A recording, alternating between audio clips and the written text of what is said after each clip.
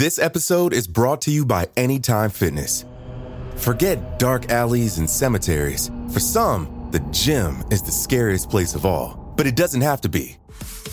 With a personalized plan and expert coaching, Anytime Fitness can help make the gym less frightening. Get more for your gym membership than machines. Get personalized support anytime, anywhere. Visit AnytimeFitness.com to try it for free today. Terms, conditions, and restrictions apply. See website for details. This episode is brought to you by Visit Williamsburg. In Williamsburg, Virginia, there's never too much of a good thing. Whether you're a foodie, a golfer, a history buff, a shopaholic, an outdoor enthusiast, or a thrill seeker, you'll find what you came for here and more. So ask yourself, what is it you want? Discover Williamsburg and plan your trip at visitwilliamsburg.com. It feels like we're all being told to go on this diet, take that supplement. Ozempic will give you depression, but you know what'll cure that? Weed. Or you could try to balance your hormones. At Science Versus, we're like, what the f*** is going on? Forget the crap online and listen to Science Versus. Just the facts. Oh, and a bunch of stupid jokes. What is a ghost's favorite fruit? Blueberries.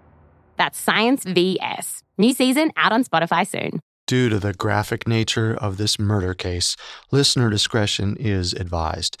This episode includes dramatizations and discussions of murder, assault, and sexual content that some people may find offensive. We advise extreme caution for children under 13. It was a cold and dreary February day, and Charles Walton was trimming the hedges of Alfred Potter's field at the edge of Meon Hill. From out here, the 74-year-old farmhand could see all of Lower Quinton, the village where he had lived since he was a boy. Nowadays, he preferred the fields and the hill, where no one bothered him, and he had only the birds to talk to. Well, hello there.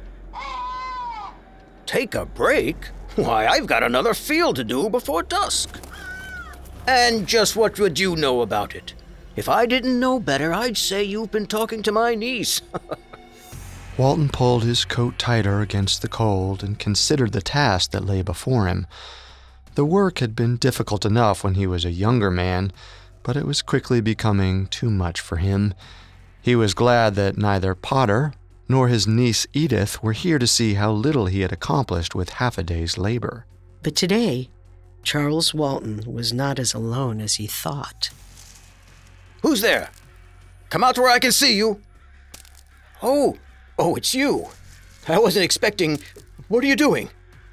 Stay back. I'm warning you.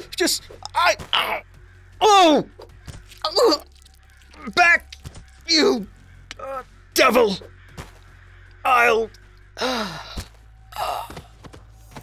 It would be 4 hours before anyone noticed Charles Walton was missing. 5 before they thought to check the farm where he worked. And 6 hours before they found him lying cold and stiff in the blood-drenched soil beneath Meon Hill.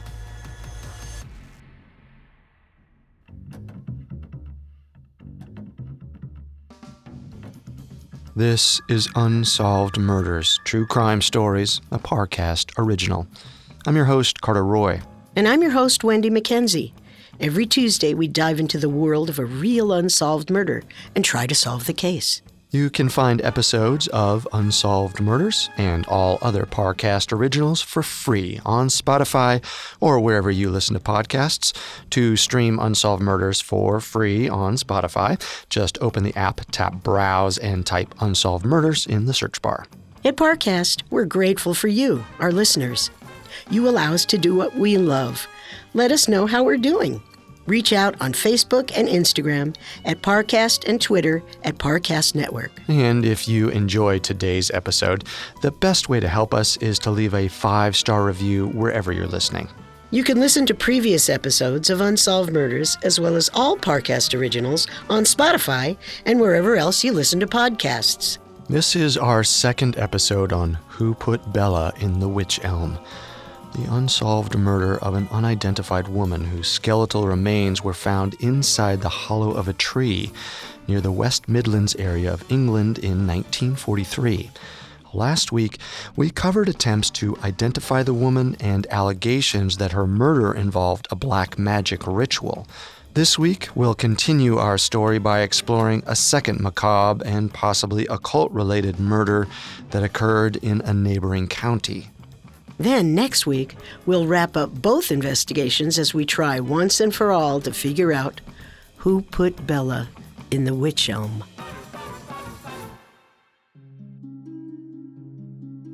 It was February 14th, 1945, the feast of St. Valentine's. As always, 33-year-old Edith had spent the day operating a printing press at the Royal Society of Arts. She had been employed by the organization since early in the war, when it had been forced out of London by constant Nazi bombing raids. At around 5:30, Edith washed the ink from her hands and began to pack up her things.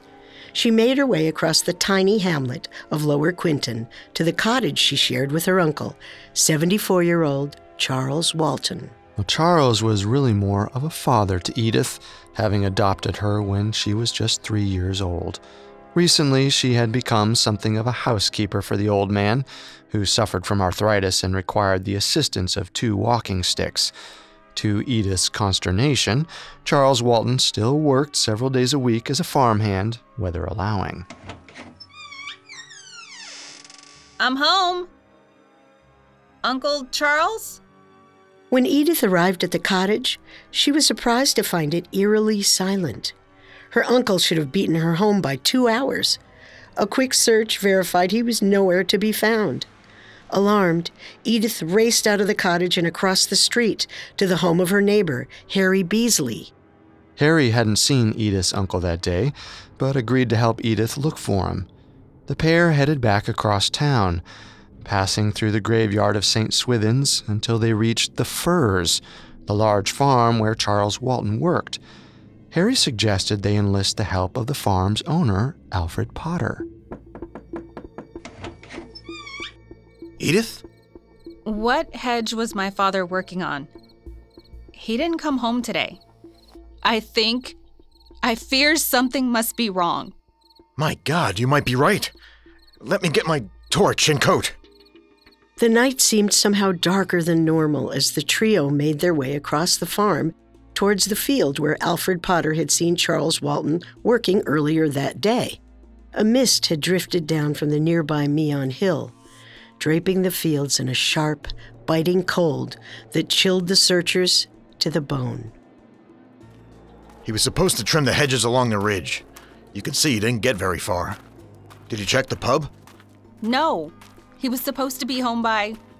Uncle!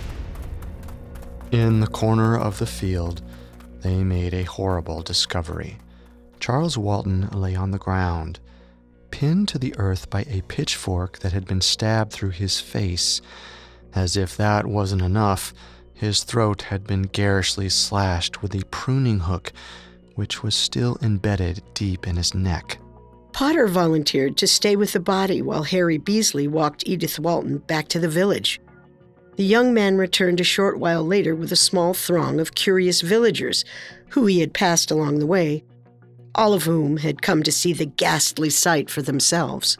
Among them were 2 men who would play central roles in the investigation. First was Detective Superintendent Alex Spooner of the Warwickshire County Constabulary.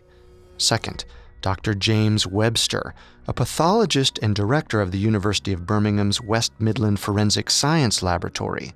Stand back, please. Give us some space. Detective Spooner, these people are contaminating the crime scene. You heard the doctor. Let's move along, people. Dr. Webster quickly determined that the pitchfork and pruning hook did not account for the entirety of Charles Walton's injuries. The old man's head was bloody and partially caved in. They found his walking stick in the grass nearby, matted in blood and hair. Scratches on the back of Walton's hands indicated that he had tried to defend himself. His arms, hands, and chest were riddled with cuts and puncture wounds from the pitchfork and pruning hook. Alfred Potter confirmed that both tools belonged to him and had been lent out to Walton for the job. The old man had been run through with his own work tools, and bludgeoned with his own cane. Judging from the extent of rigor mortis and the temperature of the body, Webster determined that Charles Walton had been killed sometime after 1 p.m. in the afternoon. Once Dr. Webster had completed his initial assessment and the body had been photographed, he carefully dislodged the hook from Charles Walton's throat. Removing the pitchfork was more difficult. Here. Need a hand there, Doc? Please. There. Thank you, Detective. My God. Isn't it just the worst thing you've ever seen? You'd be surprised. 2 years ago, I removed a woman's remains from an elm tree. A tree? What the devil was she doing in there? Someone put her there, obviously. They never caught the culprit. Well, let's get Mr. Walton back to the lab. In the coming days, local newspapers would devote countless front-page articles to speculation over who or what was behind Charles Walton's death. The shocking level of violence seemed to suggest either a personal vendetta or a madman on the loose. But perhaps there was another explanation. Several of the stories on Walton's death reported that a cross was carved into his chest. While this detail does not appear in either Dr. Webster's forensic report or in the police case file, it demonstrates how quickly associations with the occult came into the case. The explanations for this leap goes beyond the typical superstitions of a rural community. The Black Country had been rife with talk of witches ever since the skeleton, now known as Bella, had been found in Hagley Wood, only 30 miles away from the spot where Charles Walton was brutally murdered. But there was another explanation for the association, rooted in a far closer site with even deeper associations to black magic and pagan rituals. For the residents of Lower Quinton, the fact that Charles Walton was killed in the shadow of Meon Hill held an ominous significance. A single ancient oak tree stands at the top of the hill, overlooking thatched roof cottages, rolling fields, and winding lanes. Once the site of an Iron Age hill fort, the mound is believed to have served as the inspiration for Weathertop, a location from J.R.R. Tolkien's Lord of the Rings. Local folklore marks the hill as a place of evil. According to one legend, it was the ancient home of the devil. In another story, it was the site of a fierce battle between the devil and a bishop of Evesham Abbey, which had been built around 700 CE. The devil was so enraged by the abbey's construction that he dug a huge clod from the earth and hurled it at the church steeple. The bishop gathered the parishioners in the church and instructed them to pray for a miracle. God heard their prayers and intervened to throw the devil's aim off course. The dirt clod missed the abbey and landed nearby, forming Meon Hill. While these Christian stories dominate modern discussions of the site, Meon Hill was regarded as a place of dark magic long before the Romans brought the religion to Britain. In the oldest tales, Meon Hill was the hunting ground of Araun, the Welsh god of the underworld and leader of the wild hunt. Each night, he pursues departed souls across the land on a pale steed, with a pack of baying hellhounds at his side. As a lifelong resident of Warwickshire, Superintendent Spooner was well aware of the long history of stories surrounding the hill on which Charles Walton was murdered. Despite this, he set about the task of attempting to identify the culprit as systematically as possible. On February 15th, the day after the murder, a team of officers combed the fields below Meon Hill for any tracks or clues. A second group went door to door interviewing villagers who lived closest to the hill. While a few had seen Charles Walton make his way to the firs in the morning, no one reported anything out of the ordinary. The search party also came up empty-handed. By the end of the day, the only thing of value that had been established was that a white metal pocket watch Charles Walton had been wearing was missing. The lack of progress frustrated Detective Spooner and confirmed his growing sense that the Warwickshire police officers were out of their depth. At 11 o'clock that night, the deputy constable sent a telegram to Scotland Yard in London. He received a response only 1 hour later. Chief Inspector Fabian will leave London tomorrow. The time of arrival of the train will be notified to you in due course. After reading the telegram, Spooner breathed a little easier. Surely the expert detectives of the Scotland Yard murder squad would have a better chance of making sense of this bizarre mystery. He could not have guessed how strange the case of Charles Walton's murder was about to become.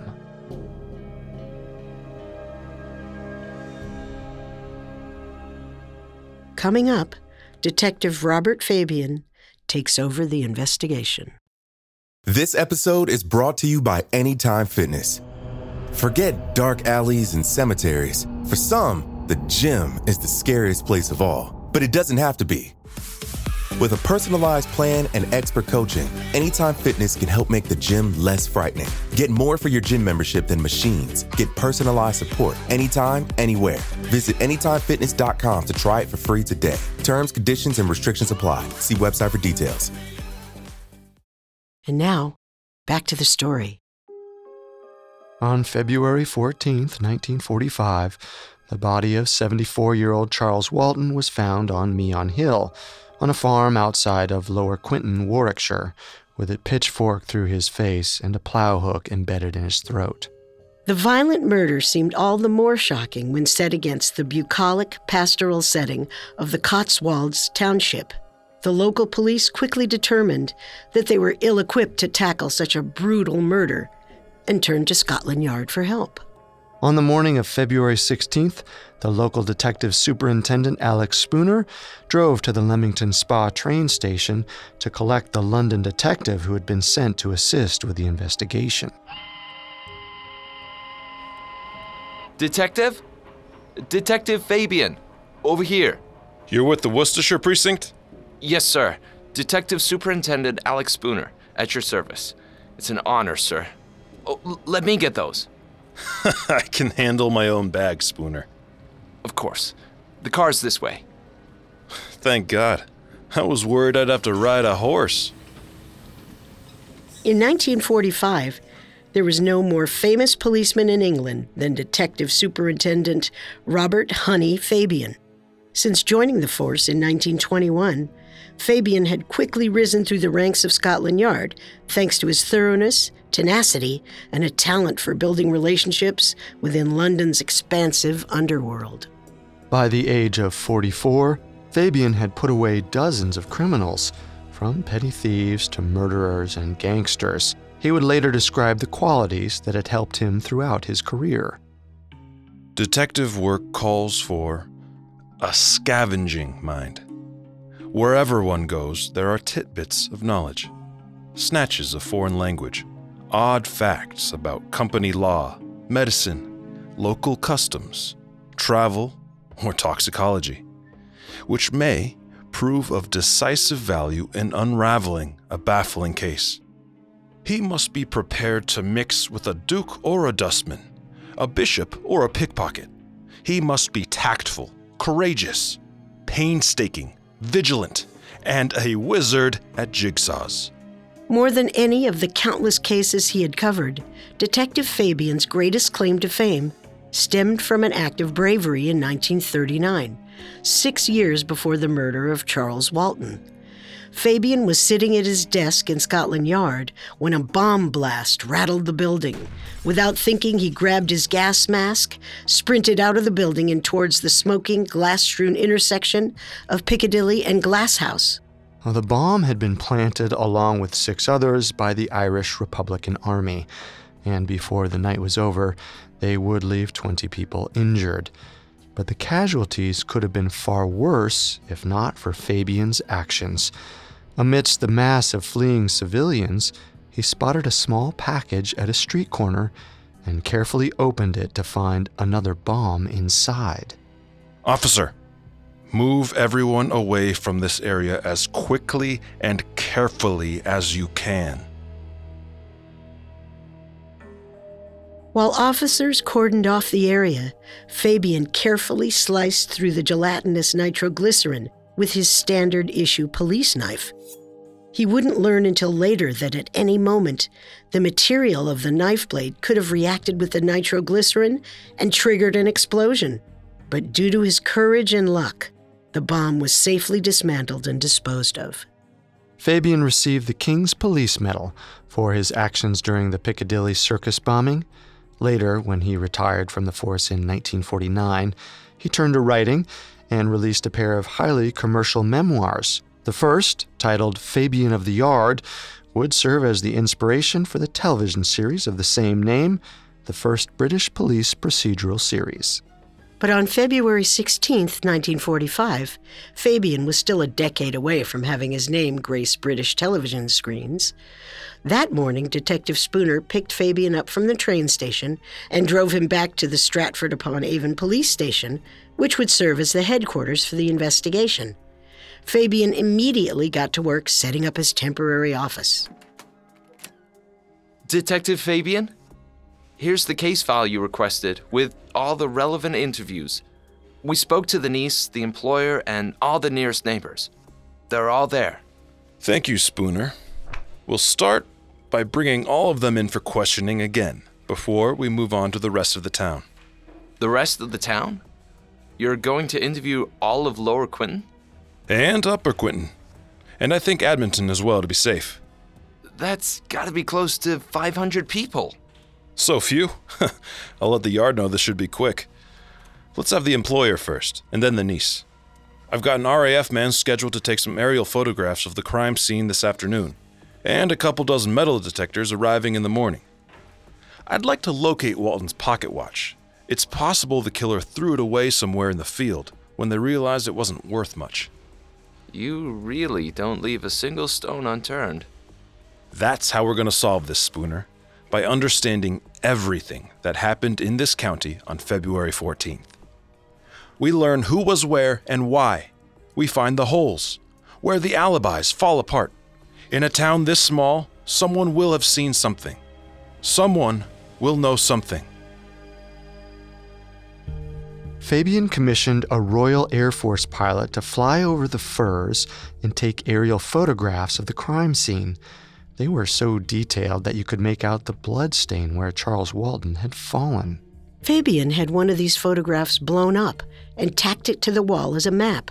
Over the coming days, it would be filled with colored flags and pieces of string, tracing the movement of the county's residents. He would later write that he had, quote, brought the 20th century to Little Quinton like a cold shower bath. The detective began by interviewing Alfred Potter, the owner of the farm where Charles Walton had worked and died. Thank you for seeing me, Mr. Potter. How are you getting on since the murder? Not great, sir. Mrs. Potter isn't taking the news too well. She was a friend of Mr. Walton's? Oh, no. She knew him by sight, but I don't think they ever shared words. Then why is she so upset? Worried about what people will think, of course. He died on our land, and you know how superstitious folks can be. She thinks they would suspect you, because he died on your land. What? No, not that. But you know how folks can be. Superstitious. Not good for business. Did you see Mr. Walton on the day of the murder? I did. I went out to see some sheep and feed some calves. I saw Walton working at the hedge in the next field, about 500 yards away, working in his shirt sleeves.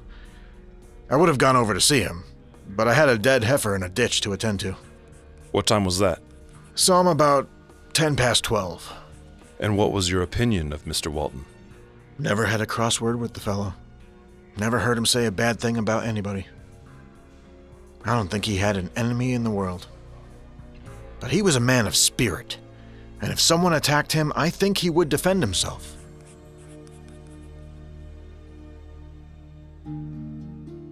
While he listened, Fabian was silently sizing up the man across from him. Alfred Potter was a big, barrel-chested man with broad shoulders and little neck. The Scotland Yard detective had no doubt that he easily could have overpowered a feeble old man like Charles Walton, but the scrapes on Walton's arms had suggested that he had defended himself, and Potter didn't bear any marks suggesting he'd been in a fight. Next, Fabian and Spooner headed to Charles Walton's cottage to speak with the old man's 33-year-old niece, Edith. Uncle Charles was a kind, wonderful man. He didn't have any enemies. I can't understand who would want to hurt him. What was the state of your uncle's finances? I'm not sure. He made very little, and he never carried any amount of money. Sometimes a purse with a few shillings in it, but he left it at home that morning. Did he have any debts or life insurance? Had he lent anyone money? Not that I'm aware of. I think he had an account at the Midland Bank in Stratford-upon-Avon. But I have no idea how much he had in it. After questioning Edith, the detectives conducted another search of the cottage, hoping to find the missing pocket watch or some clue to point them in the direction of the killer, but nothing seemed out of the ordinary until they stepped out into the back garden. What the devil? Do they not have toads in London, Detective? Not quite so many in one spot. There's got to be hundreds of them. So sorry. We've got just the worst infestation of natterjacks. Hold on, I'll grab a broom. That's all right, Miss Walton. I think we're finished here. Thank you for your time. You've been most helpful. Watch your step, Detective. With Alfred Potter and Edith Walton out of the way, the detectives turned their attention to the rest of Lower Quinton. From the outset, the detective was met with downcast eyes and a reluctance to address the subject of Charles Walton's death. As an outsider, Fabian expected his door-to-door visits to elicit suspicion and distrust from the villagers, and brought Superintendent Spooner along for this very reason. But what surprised him most was that no one seemed particularly worried that there might be a maniac killer on the loose. Did Charles Walton have any enemies? No, I don't know anything about that. You don't know anyone who might have had a grudge against him? Well, I will say we had a fair bit of trouble with the harvest last year. Trouble? Weather was good all year, but there was no yield at harvest. Whole crops went bad. And you heard Alfred Potter lost another heifer last week? I fail to see what bad crops or a dead cow have to do with Charles Walton. Who said they had anything to do with it? Good day. Wait! The longer the interviews dragged on, the stranger the accounts of Charles Walton became. Several villagers spoke in vague, grumbled references to bad crops and diseased livestock. Others insisted that Charles Walton was a horse whisperer or had the ability to speak to birds. Birds, you said? Oh yeah, he was always whistling at 'em. Knew all their different songs. You know they had an agreement to stay out of his plot of land. And they say he was breeding natterjack toads. Is that so? Well, by the end of the day, Detective Fabian was no closer to establishing a motive behind Charles Walton's murder. What he had come away with was the distinct sense that he was missing something important. But while the Scotland Yard detective struggled to make sense of the villagers' stories, Superintendent Alex Spooner was growing increasingly uneasy. Unlike the London-born detective, Spooner had spent his life amongst the people of Warwickshire. He was well aware of the legends surrounding Meon Hill and the old superstitions that had never quite disappeared in the Black Country. When the villagers complained of bad harvests, Spooner heard a veiled accusation that Charles Walton possessed the evil eye. In medieval times, it was believed that witches held the power to blight crops, curse livestock, and turn men infertile. The practice was known as blasting and was frequently said to involve the use of natterjack toads. This rare yellow-striped toad was believed to be a favorite animal among witches and a popular form of familiar spirits. In medieval folklore, a familiar is a spirit, such as an imp, lesser demon, or fairy, that is bound to a witch and assists them with their magic.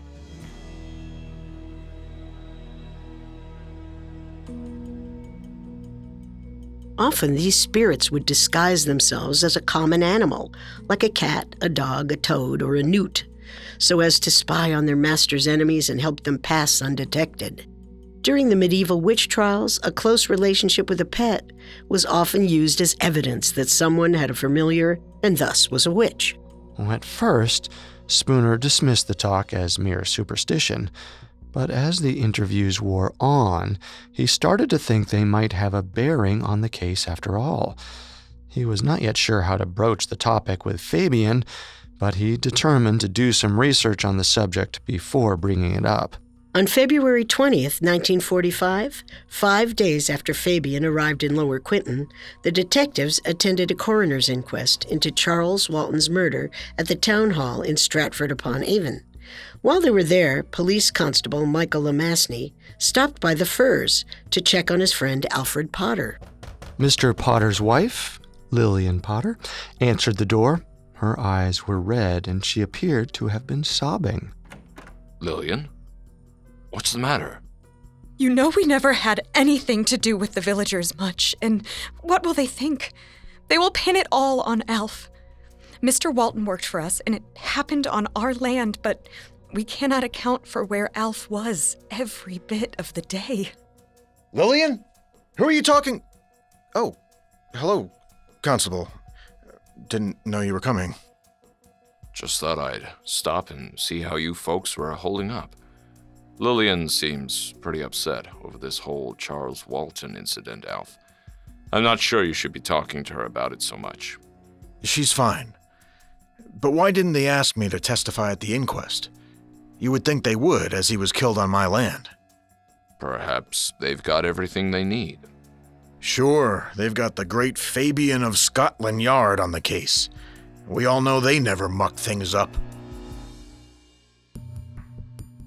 Don't worry, Alfred. I'm sure this whole business will be wrapped up before you know it. Who knows?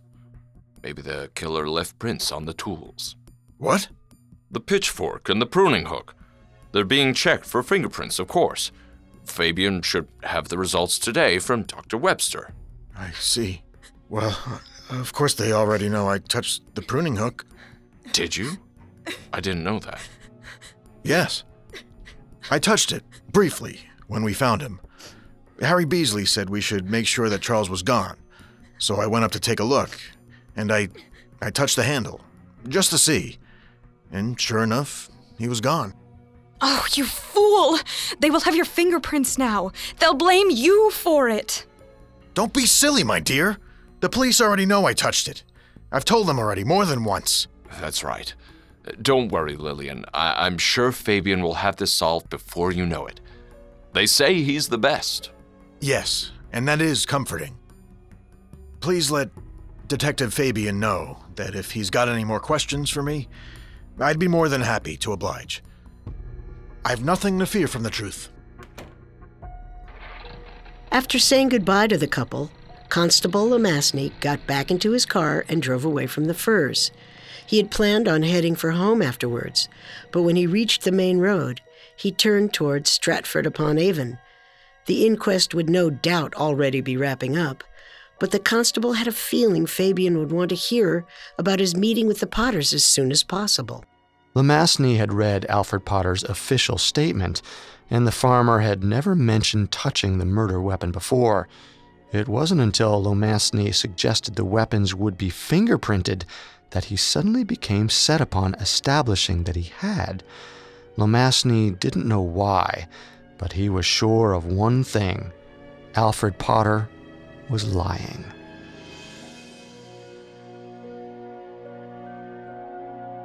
Coming up, Detective Fabian continues his search for answers and finds more than he bargained for. And now, back to the story. In 1945, the sleepy Warwickshire hamlet of Lower Quinton was shaken by the violent murder of Charles Walton, a 74-year-old farm worker. Scotland Yard dispatched Detective Robert Fabian to lead the investigation. Fabian began by canvassing the areas of Lower and Upper Quinton, knocking on the door of each and every cottage to question the residents as to their knowledge of Charles Walton and their whereabouts on the day of the murder. They were less than receptive. At nearly every door, the Londoner was met with suspicion and hostility. which he noted in the official case report. The natives of Upper and Lower Quinton and the surrounding district are of a secretive disposition, and they do not take easily to strangers. Therefore, I have borne in mind the possibility of there being some local history attached to the murdered man or his neighbors, which we have not yet touched upon, and which may have a direct bearing upon the murder. One morning, Fabian woke early and drove out alone to the Firs, as he had many times since arriving in Lower Quinton. He made his way across the field to the spot where Charles Walton had been killed. The ground was now covered by nettles, but the detective could still make out the dark stain of Walton's blood. From his vantage on the lower slope of Meon Hill, he could make out most of Lower Quinton, with its endless verdant fields, quaint cottages, and sprawling market square. Fabian was certain that Charles Walton's murderer was somewhere down there. Yet strangely, none of the villagers seemed particularly concerned that a dangerous psychotic killer might be on the loose.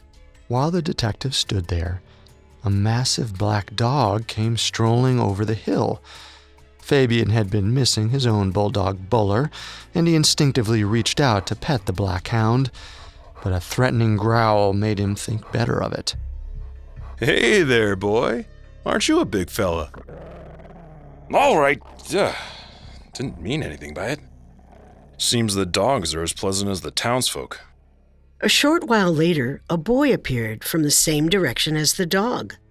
Fabian was almost surprised when, instead of scowling, the boy smiled and waved at him.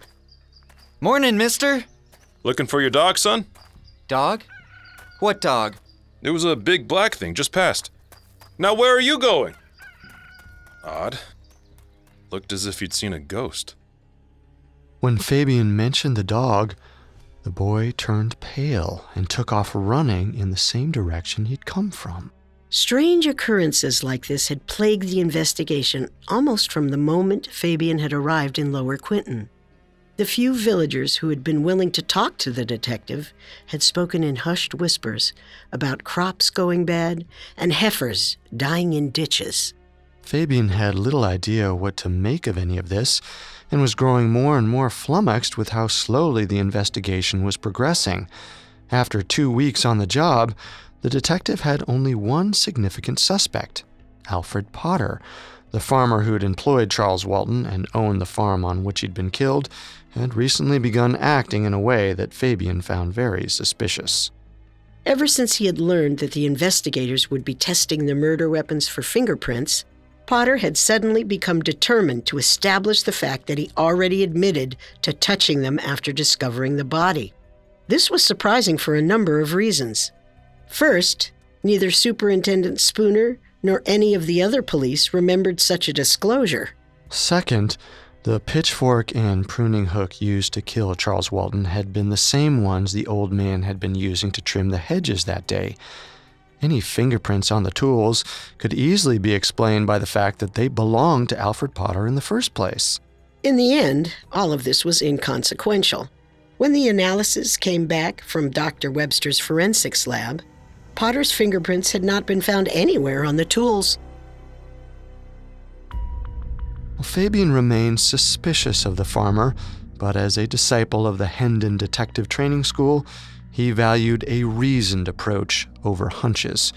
So far, no evidence had arisen to tie Alfred Potter to the crime. And there was another problem, not just with the Potter theory, but with the overarching investigation. So far, Fabian had struggled to establish any potential motives for Charles Walton's death. What did Alfred Potter or anyone else have to gain from murdering the elderly farmhand, especially in such a brutal fashion? Well, there was one possible motive Fabian was considering. Ever since his first day on the case, the detective had been puzzled by the issue of Charles Walton's finances. While the old man made very little as a farmhand, it seemed that he had spent even less. According to his niece Edith, he never drank with the other villagers and could always be found either at work or at home. Fabian visited the Midland Bank in Stratford-upon-Avon, where Charles Walton had an account. and learned that Walton had inherited about 200 pounds after his wife's death. Since then, the old man appeared to have made no major purchases and should have earned more than enough to maintain his meager lifestyle. And yet, the remaining balance in the account was less than 2 pounds. Where had the money gone? Mulling the question over, Fabian could think of a few possible explanations. Walton could have hidden the money. The killer could have known about it and thought Walton would have it on his person. The killer might have tried to get Walton to tell them where it was. They might even have taken the money after Walton's death, which could explain why it hadn't turned up. Alternatively, Walton could have lent the money to someone else, which might have led to an altercation when the person couldn't pay. Neither scenario pointed to any culprit in particular, but the theory was still developing. Fabian had a feeling that he was finally onto something. When Fabian got back to the Stratford-upon-Avon police station, he found Superintendent Alex Spooner waiting for him with a stack of books. Morning, Spooner. What's that you got there? Just a couple of books about the local area. Thought they might help with the investigation. I've marked the relevant bits. Wonderful. Wouldn't hurt to get a better sense of the local color. The first book, Folklore, Old Customs and Superstitions in Shakespeare's Land, was a compilation of local legends compiled by an English clergyman named J. Harvey Bloom in 1929. Fabian flipped through the text to the section underlined by Superintendent Spooner and began to read.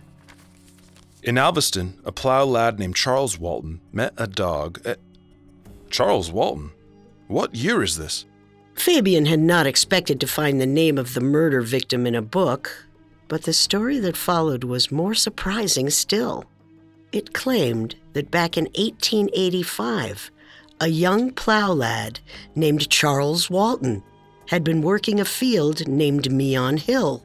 One evening, while walking home alone from work, he saw something coming towards him down the narrow dirt lane. It was an enormous black dog. Young Charles Walton's eyes widened at the sight of the massive hound, but he forced himself to keep walking, hoping that the creature would not see him as a threat or a meal if he appeared calm. As he passed the dog, he glanced down to see its glistening jowls, mere inches from his hand, but it merely sniffed him before continuing on its way. Charles Walton breathed a sigh of relief, and when the dog was out of sight, he ran the rest of the way home. The next day, Charles Walton was walking the same route home when he saw the dog for the second time. Once again, he stayed his course, and the dog passed by with merely a sniff. He saw the dog again the next day, and the day after that, always passing it at the same point in the road. On the 5th day, he dared to pat the black hound on the head as it passed. On the 6th day, he stopped for a full minute to scratch it behind the ear before they went their separate ways. On the 9th day, Charles Walton pocketed a stale roll from his breakfast, looking forward to feeding it to the dog that night. It was a dark night, with far less moon than normal, and a dense mist had descended from Meon Hill. Young Charles made his way down the narrow dirt road, peering through the gloom for a sight of his canine friend. But this time, the dog was not alone. Walking beside it was a tall, slender, headless woman, dressed in a pale white gown. As he did on the first night, Charles Walton walked steadily forward, eyes fixed straight ahead of him, his heart pounding in his chest as he approached the dog and the headless woman. As he passed them, every fiber of his being screamed for him to run. Walton froze and shut his eyes when he heard the woman and dog stop. He could tell that neither of them was moving. He could hear the dog panting, but there was no sign of the woman's breath. Something cold and wet touched Walton's hand. He nearly screamed before he realized it was the dog's nose. He carefully reached out and patted it on the head. Then the dog and the headless woman continued on their way. The next morning, Charles Walton woke bright and early to prepare for work. and was surprised to find that his parents were not outside tending to the hogs as usual. He found them at the edge of their lot, waist deep in a partially dug grave. His sister had died during the night. Detective Fabian did not know what to make of this strange ghost story. He couldn't even be sure that it was the same Charles Walton, whose death he was currently investigating. The dates, at least, seemed to match up. The murdered Charles Walton would have been 14 years old when the young plowboy was supposed to have crossed paths with the dog and the headless woman. But as far as Fabian knew, Walton had not lost a sister in 1885. Fabian set the folklore book aside and turned to Warwickshire by Clive Holland. He hoped that this text might provide more concrete information about either the area or the Walton family. But while the story underlined within was clearly historical in nature, it was possibly even more disturbing than the ghost story he had just read. It concerned a 70-year-old murder case from the nearby town of Lower Compton. In the village, some interesting and ancient customs still survive, amongst which are the Christmas singers and the crowning of the May Queen. And even as late as 1875, the effect of ancient superstitions concerning witches and the evil eye was seen in the crime of a man named John Haywood. On September 15, 1875, an 80-year-old woman named Anne Tennant, who had lived in the town all her life, had been on her way to town to buy a loaf of bread when she crossed the path of a farmhand named James Haywood. Without warning, Haywood leapt on the old woman and began stabbing her with a pitchfork until he finally plunged the weapon into her temple. At the inquest 2 days later, Haywood showed no remorse for the savage crime. He seemed convinced that Anne Tennant was a witch, and that along with a coven of 16 other witches who lived in the town, she was responsible for the deaths of all the cattle and crops the villagers had lost over the years. The book went into further detail about the method Haywood had used to kill Anne Tennant, the method which was eerily similar to the murder of Charles Walton. According to the text, by running Anne Tennant through with his pitchfork, Haywood had recreated the ancient Anglo-Saxon custom of staking a witch, which was said to nullify the curse that they had placed upon the land. At his trial for murder, during the course of his defense, John Haywood said, "If you had known the number of people who lie in our churchyard, who, if it had not been for them, would have been alive now, you would be surprised. She was a proper witch." Detective Fabian shut the book, deeply unsettled by the two stories he had just read. He could dismiss the tale of the young Charles Walton and the Hound as mere folklore, but the second story was undeniably real. 70 years ago, a woman had been accused of witchcraft and killed in a manner eerily similar to the murder of Charles Walton. The Scotland Yard detective did not yet know what it all meant, but to find the answer, he would first have to learn the story of yet another murder.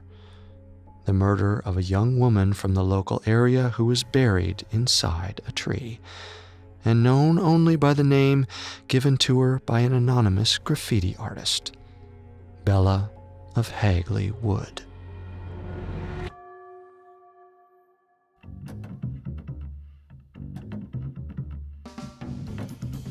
Thanks again for tuning into Unsolved Murders, and we'll be back next Tuesday with part 3 of Who Put Bella in the Witch Elm, in which we wrap up both the story of Charles Walton and the Hagley Wood mystery. You can find all episodes of Unsolved Murders and all other Parcast originals for free on Spotify. Now, not only does Spotify already have all of your favorite music, but now Spotify is making it easy for you to enjoy all of your favorite Parcast originals, like Unsolved Murders, for free from your phone, desktop, or smart speaker. To stream Unsolved Murders on Spotify, just open the app, tap Browse, and type Unsolved Murders in the search bar. Well, several of you have asked how to help us. If you enjoyed the show, the best way to help is to leave a 5-star review. And don't forget to follow us on Facebook and Instagram at Parcast and Twitter at Parcast Network. We'll see you next time. Yeah, if we live till next time. Unsolved Murders True Crime Stories was created by Max Cutler and developed by Ron Cutler, is a production of Cutler Media and is part of the Parcast Network. It is produced by Max and Ron Cutler with sound design by Carrie Murphy. Production assistance by Ron Shapiro, Paul Mahler, Maggie Admire, and Freddie Beckley. This episode of Unsolved Murders was written by Andrew Kelleher and stars Carter Roy and Wendy McKenzie. The amazing cast of voice actors includes Mike Capozzi, Susanna Corrington, Harris Markson, Samantha Moore, Alistair Murden, and Steve Pinto.